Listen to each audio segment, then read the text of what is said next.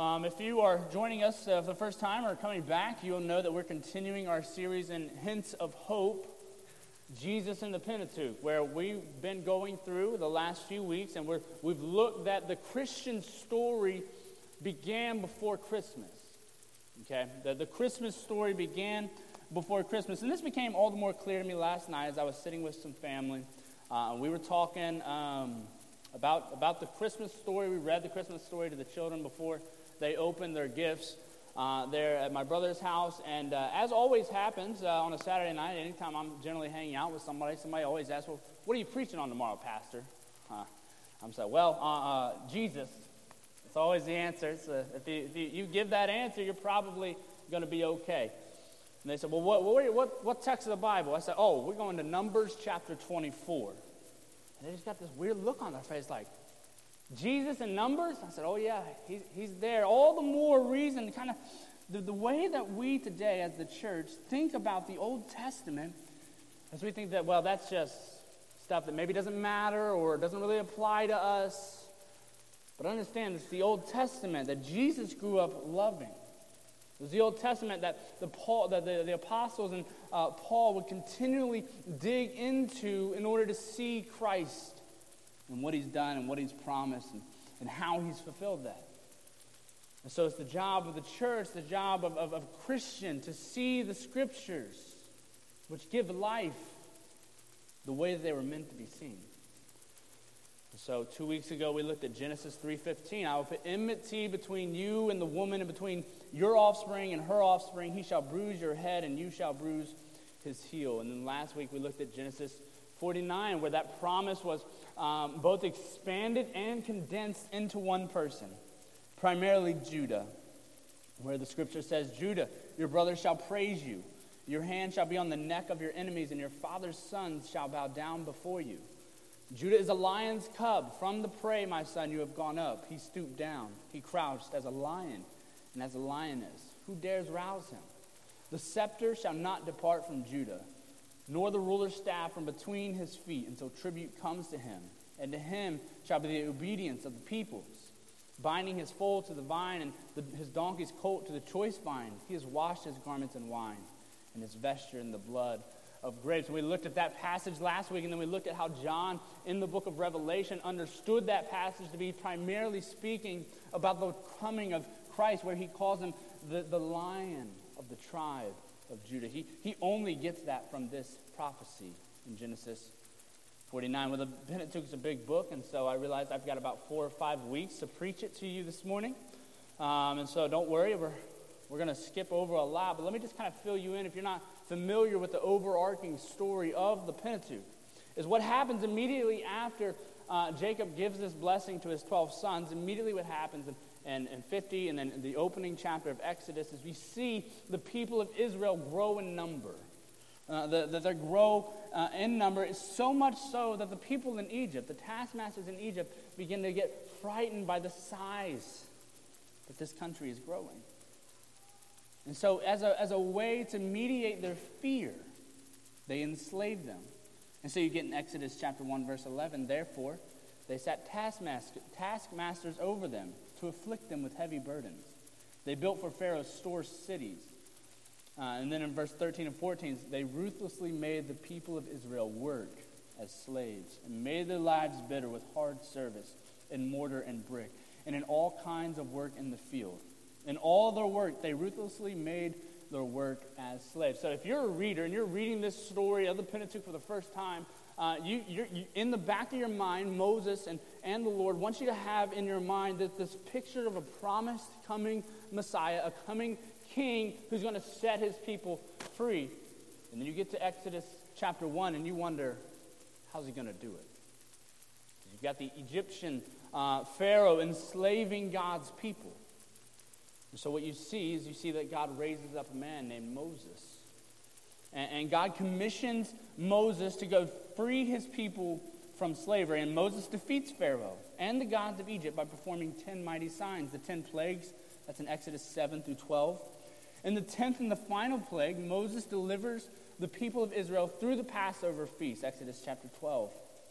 Moses then leads Israel out of slavery and into freedom by bringing them from the Red Sea on dry ground.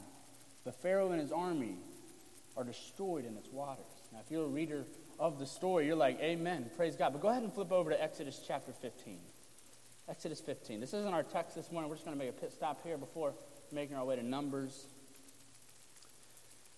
Because as I've been pointing out to you throughout the Pentateuch, what Moses has done is he's interwoven inside of the larger narratives that he's tying the larger narratives together with these poetic sections, these poems, if you will, in his story.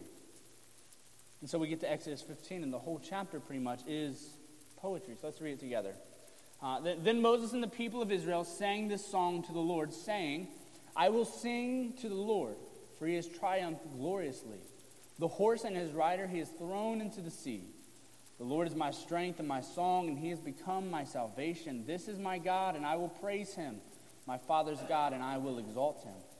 The Lord is a man of war. The Lord is his name. Pharaoh's chariots and his host he cast into the sea, and his chosen officers were sunk in the Red Sea.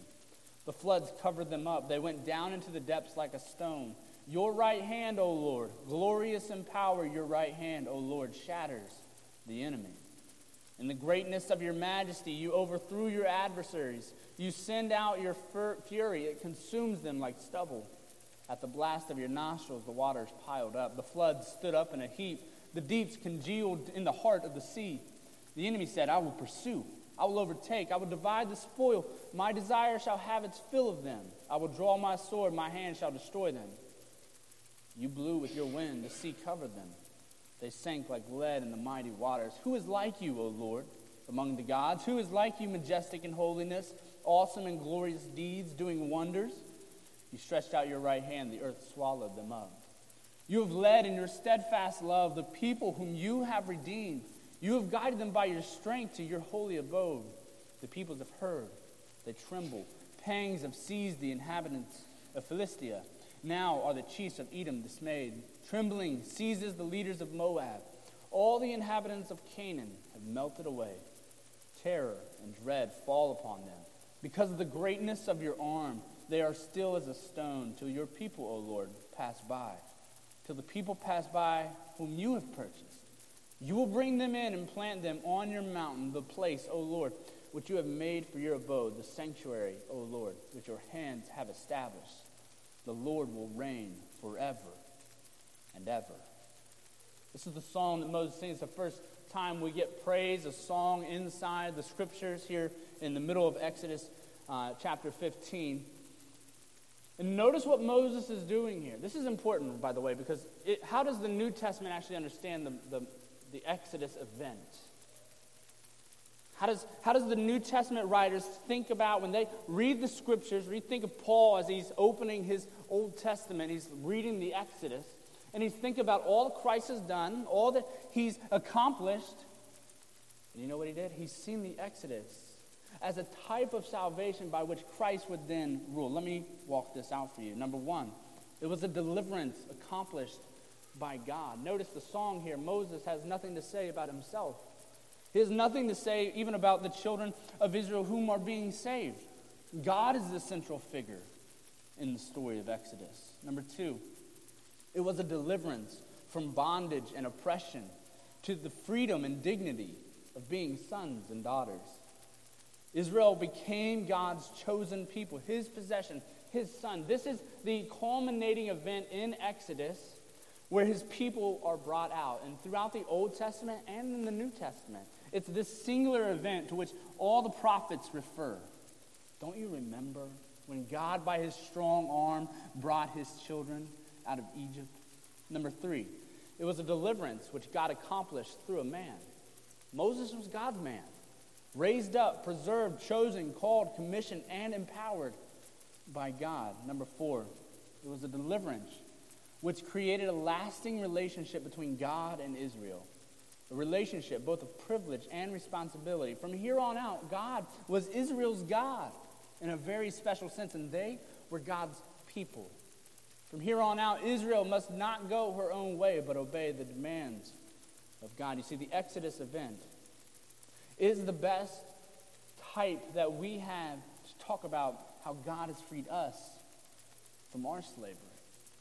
Only our slavery wasn't to Egypt or to taskmasters. Our slavery was to sin. You see, it was a deliverance accomplished by God. Jesus Christ is the central figure in our salvation story. It was a deliverance from bondage and oppressions to the freedom and dignity of sonship. We have now been made one in Christ. It was a deliverance through which God accomplished through one man, Christ Jesus. And it was a deliverance which created a lasting relationship between God and His church. This is how the New Testament authors thought about the Exodus event. And as they would look at it and they would read it and they would see God's mighty hand in the Exodus event, so they would see God's mighty hand in delivering us in Christ. Flip over to Numbers chapter 23. Numbers chapter 23. We're going to zoom in on Numbers 23, then we're going to zoom out, talk about Balaam. Because if I have a hunch that most of you are probably pretty well familiar with the Exodus story, right? You got the 10 plagues in your annual Bible readings, which, by the way, you should do. January's coming up. Go ahead and plan on it. But I imagine most of you probably get through Exodus, and you're like, yeah, that's pretty cool. And you get to Leviticus and Numbers, and you're like, oh my gosh, what have I gotten myself into? Don't worry, we'll zoom out in just a minute. But just for a second here, zoom in with me on Numbers 23.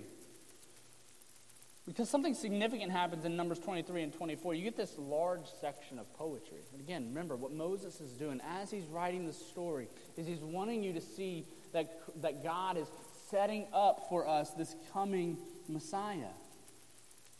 So look at verse 18 of Numbers 23. And Balaam took up his discourse and said, Rise, Balak, and hear, give ear to me, O son of Zippor. God is not man, that he should lie, or a son of man, that he should change his mind? Has he said, and will he not do it? Or has he spoken, and will he not fulfill it?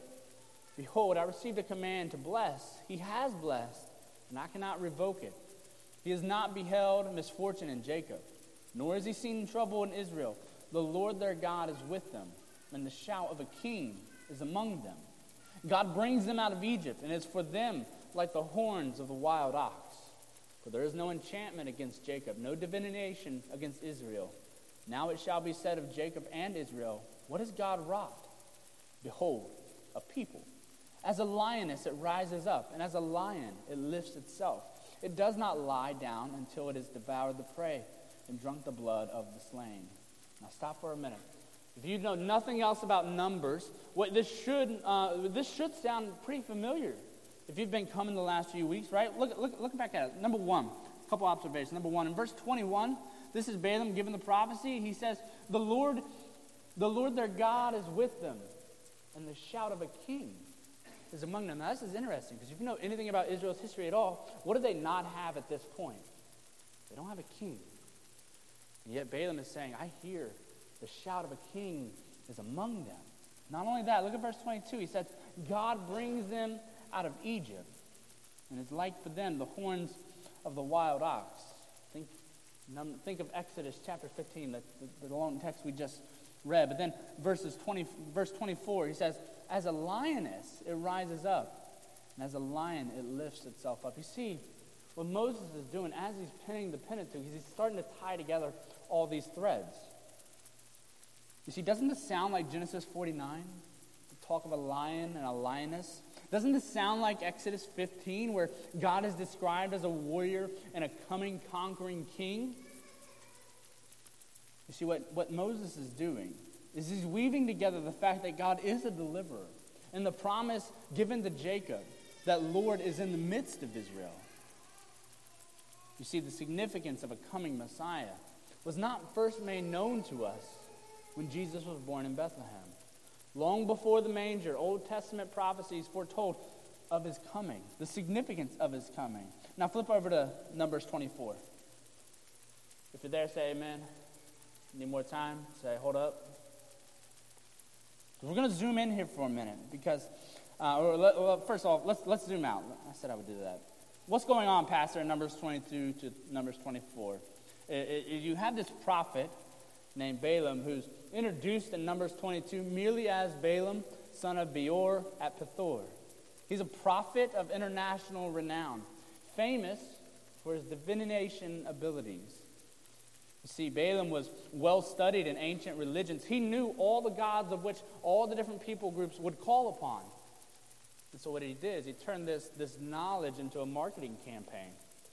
He marketed his abilities, and his primary product that he was selling was to sell to the rulers of the other folks promises of blessings and cursings. You see, he knew which God to call upon. And therefore, if someone wanted a blessing, he would go in a room and he would call upon whatever God it is that they called upon, and then he would deliver the blessing and the cursing. But what's going on with Moses and the Israelites is at this point in the story, they're on their journey from Egypt to the Promised Land, and they come to the land of Moab, and there King Balak of Moab fears the worst. He's so terrified that he quickly decides to hire this prophet Balaam. Now remember, Balaam's not a good dude. He's not a Christian, okay? He decides to hire Balaam to curse Israel.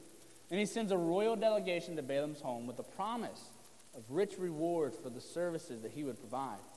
And so Balaam, being the marketing man that he is, he knew just what to do. He knew the Israel's God was Yahweh. He had proved himself quite capable of defeating foreign gods who opposed him. So Balaam knew it was useless to invoke the name of some other god to curse Israel, for all other gods had proven impotent before the might of Yahweh. And so to secure a curse against Israel, Balaam knew it was necessary to secure Yahweh's curse against the children of Israel. And so Balaam invited Balak's delegation to spend the night and called upon Yahweh that night. And now just imagine this with me. This isn't in the scriptures, but just use your sanctified imaginations with me. So this is probably something of a show, right? Because we know other gods don't exist. And so I imagine that Balaam would go into his room, he'd lock his door as a show, and overnight he would, I don't know what, maybe he doodled, maybe he called out. Never actually heard anything from response from all these other gods. So you can imagine his surprise that night. Surely he didn't actually expect to receive an answer from the living God, but Yahweh spoke to him. And in that speaking, he refused him to permission to curse Israel. This is a curveball for Balaam. He's not quite sure what to do with this. And so he sends the delegation, the Moabite delegation, packing back up the next morning, insisting. He says, I cannot go against the will of Yahweh. That's what he says. And so Balak, the king, understood this to be a negotiation tactic. He's like, oh, okay, Balaam's going to play hardball with me. He says he can't give me what I want. Maybe he wants more money. Maybe he wants higher delegation officials to actually go and greet with him. So he assesses Balaam's greed for wealth, and he's like, I can play that game. And so he sends back the delegation, and there Balaam repeated his line to the second delegation that he could not go against Yahweh. But he showed his true colors because he showed that he was really all in it for the money. Because he invited the servants to stay another night, and there he asked Yahweh what he should do. This time Yahweh answered again to Balaam, to go with the delegation to Moab, but only to speak what he commanded. And so Balaam eagerly gets up the next morning, arises, no doubt hoping that he would gain permission finally from this Yahweh God to curse Israel and thereby get paid. But rather than cursing Israel, he ended up giving them 3 blessings. Look at Numbers 24. And he ends up giving them 3 blessings. And Balak the king is outrageously angry. Numbers chapter 24, verse 10. Look at it with me. And Balak's anger was kindled against Balaam, and he struck his hands together. And Balak said to Balaam, I called you to curse my enemies, and behold, you have blessed them these 3 times. Therefore now flee to your own place. I said, I will certainly honor you, but the Lord has held you back from honor. And Balaam said to Balak, did I not tell your messengers whom you sent to me? If Balak should give me his house full of silver and gold, I would not be able to go beyond the word of the Lord, to do either good or bad of my own will. What the Lord speaks, that will I speak. And now, behold, I am going to my people. Come, I will let you know what this people will do to your people in the latter days. This brings us to our text this morning. This is Balaam's going to be 4th oracle to King Balak. Balaam's warning introduces this prophecy of the coming of Christ and the very event that we actually gather to celebrate at Christmas. Look at the text. He says in verse 14, he's like, come, listen in, King Balak. I'm going to tell you what's going to happen. in the latter days. Now, if you were here last week, we looked at Genesis 49 of how Jacob began opening up his prophecies, and he said the same thing. Come, I will tell you what will happen in the latter days. Your brain should be going off. Like, oh, okay, something special is about to happen here. Look what he says, verse 15. And he took up his discourse and said, the oracle of Balaam, the son of Beor, the oracle of the man whose eye is open, the oracle of him who hears the words of God, and knows the knowledge of the Most High, and sees the vision of the Almighty, falling down with his eyes uncovered. I see him.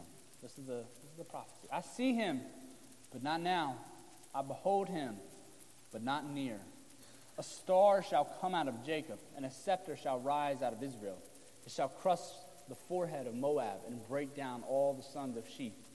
Edom shall be dispossessed, and Seir, also his enemies, shall be dispossessed. Israel is doing valiantly. And one from Jacob shall exercise dominion and destroy survivors of cities. From this text, we get two significant things that come from this. The first is we get a promise of deliverance. A promise of deliverance. Look at verse 17. He says, I see him, but not now. I behold him, but not near. A star shall come out of Jacob, and a scepter shall rise out of Israel. It shall crush the forehead of Moab and break down all the sons of Sheth. We must notice something here is that this timing, this promise of deliverance is not soon. It's not soon. This is a distant deliverance. He says, I see him, but not now. I behold him, but not near. You see, Balaam lived about 1,400 years before Christ. As Yahweh opened his eyes in verse 15 and his ears in verse 16 to see into the future what would come, he made it clear that this prophecy is a distant fulfillment. He's saying this isn't going to happen tomorrow. Here we find none of the language that Mark uses in the Olivet Discourse about this will happen in this generation. Or in the book of Revelation where it says all these things are soon or at hand. This prophecy was certain to happen, but it would not be realized for a long time to come. As we think about the fulfillment of this prophecy, we must consider its fulfillment to be centuries after giving the prophecy. A significant event would take place centuries after Moses and Balaam lived, which would fulfill this vision. But notice, the fulfillment would not be a generic event, but it would be tied to a specific person, because he says, I see him. I behold him. We see this divine deliverance in this as well. The deliverance foretold in the prophecy would be divine in nature. He says, a star shall come forth from Jacob, and a scepter shall rise out of Israel. Balaam was a diviner, he who recognized, among other things, the stars as gods. And for him, one who came from the stars carried divine authority. Oftentimes in the scriptures, the Bible will recognize the association of pagan gods with different stars. Amos speaks of this, of a star god that the Israelites worshipped in his day in the book of Amos, chapter 5. The king of Babylon, who considered himself a god, was addressed by Isaiah by the self-given title of the shining morning star in Isaiah 14. The imagery of a star carries overtones of divinity. And so the prophesied deliverer that Balaam's seen would be divine. That's what he's saying. I see a star coming out of Jacob. He's saying, I see this divine person coming out of Jacob. And he would have a scepter, this image of authority. As with the star, the scepter is frequently associated in Scripture with divine authority. We looked at this last week in Genesis 49. The language here unmistakably points to the divine nature of the promised deliverer. He would come as a star and as a scepter, one who has divine authority. And he would be specifically a descendant of Jacob, a descendant of Judah, a divine Israelite. We also see that there's this dominating deliverance. You see, the promised divine Israelite deliverer would come to exercise dominion. What it says there, it shall crush the forehead of Moab and break down all the sons of Sheth. Just in passing, this should sound familiar and reminiscent of the promises in Genesis 3:15, right? It shall crush the forehead there. He will crush the head of the serpent. You see, Balaam has been called by King Balak to curse Israel as the Moabites wage war against God's people. Moab here stands for all that opposes Yahweh and his people. So this distant divine deliverer would smash and strike down his enemies, none of whom will escape his domination. And again, there's these overtones that take us back to Genesis 3:15, where it all began. There, we are told that the coming offspring of the woman would crush the head of the serpent. Here, we are told that the coming deliverer would smash the forehead of all those who oppose him.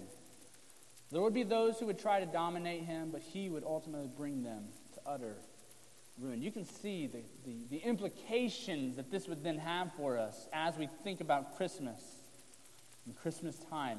Who fits the bill of a God-sent deliverer with divine authority, promising to crush all that opposes Yahweh and Yahweh's people? Can this be any other than Jesus Christ? Consider the gospel accounts.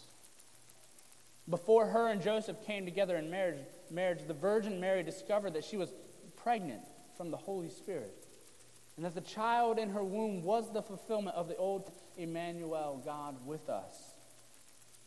Is that not the very definition of one sent by God? Sent by God, Jesus has come to save his people from their sins. Does this not fit the bill of one who is sent to deliver God's people from that which ultimately opposes Yahweh and his people? Was not a star associated with Jesus' birth? And did not wise men from the east come to worship him in recognition of who he was? Did they not bring him gifts fit for a king? You see, the star of Jacob, whom Balaam saw in the distant future, was none other than the baby born in a manger more than 2,000 years ago. And he was sent by God with divine authority to deliver you and I from our sins and to crush his enemies. Which brings us to the second point, which is this promise about dominion. A promise about dominion. Look at verse 18. Edom shall be dispossessed. Seir, also his enemies, shall be dispossessed. Israel is doing valiantly. You see, the deliverer whom Balaam foresaw in his prophecy would be one who comes exercising dominion. According to this verse, the one who comes from Jacob would come to exercise dominion, and he would do so in one of two ways. One is dominion through possession. Dominion through possession. You see, Edom was a foreign nation distantly related to Israel, which had forbidden Israel to pass through its territory on the way to the promised land. Seir was the land which the Edomites inhabited. Israel was forbidden from attacking Edom during the time of Moses, but the prophecy here is that Israel would eventually prove triumphant over Edom. A time would come when Edom and Israel would go to war, and Edom would not come out on top. But utter destruction is not what he has in mind here. Instead, through Israel's triumph, Edom and its land would eventually become the possession of the promised deliverer and his people. It's beautiful. These are enemies of God. He's saying they're going to become the friends of God. They will become his people. It's beautiful. Dominion through destruction, though. There were those who would experience the star's dominion by destruction. Look at verse 19. And one from Jacob shall exercise dominion and destroy the survivors of cities. This one who would come from Jacob is, of course, the star from Jacob and the scepter from Israel, mentioned in verse 17. His enemies would not ultimately withstand his rule. They might resist for a while, but ultimately all who would not bow to him would fall under his judgment as he exercised his divine authority to rule. You see, Balaam's own story tragically foreshadowed this kind of destruction. You see, he realized that as he was speaking to Yahweh, this is the God who is. This is the true and living God. He recognized the blessing of Israel through God, and though he longed to die the death of the upright so that his life would be like the others, that was not his destiny. You see, the New Testament actually reveals a little bit more about Balaam. In 2 Peter 2:15, we're told that Balaam actually loved money so much that he ended up finding a way to secure the curse on Israel. Unable to curse Israel directly, Balaam suggested to Balak that he tempt the Israelites, not with a cursing, but with idolatry and sexual immorality. It's from Revelation chapter 2:14. The outcome of that story is recorded here in Numbers chapter 25. Verse 1, while Israel lived in Shittim, the people began to whore with the daughters of Moab. These invited the people to the sacrifices of their gods, and the people ate and bowed down to their gods. So Israel yoked himself to Baal of Peor, and the anger of the Lord was kindled against Israel. See, ultimately, at the end of the day, Balak in this instant got what he wanted. Namely, Israel to come under Yahweh's curse. Balaam got what he wanted. He got the bounty that Balak had offered. This unfolded not because Balaam cursed the people, but because he taught Balak a surefire way to end up securing Yahweh's own curse against his people. You see, if the Israelites could be tempted to idolatry and sexual immorality, Yahweh's anger would burn against them. Moses reveals Balaam's fate just a few chapters later in verse 31. It says, Israel warred against Midian, and the Lord commanded Moses and killed every male. They killed the kings of Midian with the rest of their slain. Lists a few names, and then right at the end it says, they also killed Balaam, the son of Beor, with the sword. See, Balaam was a busted fool who didn't know the Lord, but when he came into contact with the Lord, he realized who it was he was talking to, and he wanted to end up being one of God's people. He wanted to do the right thing, and yet he was swayed. He did not die the death of the upright, but he died in rebellion against Yahweh. Perhaps you're wondering, this is all good and well, Pastor, but what does ancient prophecy fulfilled some time ago have to do with us today? The realization that this particular prophecy was fulfilled in Christ places before us an important decision. You see, Jesus was the star of Jacob. He was the scepter of Israel. He was sent by God to deliver his people from sin and to exercise dominion in the world.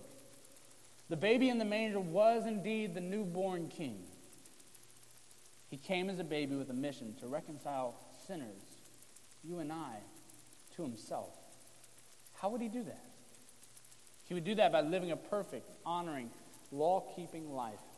He would perfectly do everything that God expected him to do so that those who would believe in him could have his perfection credited to them.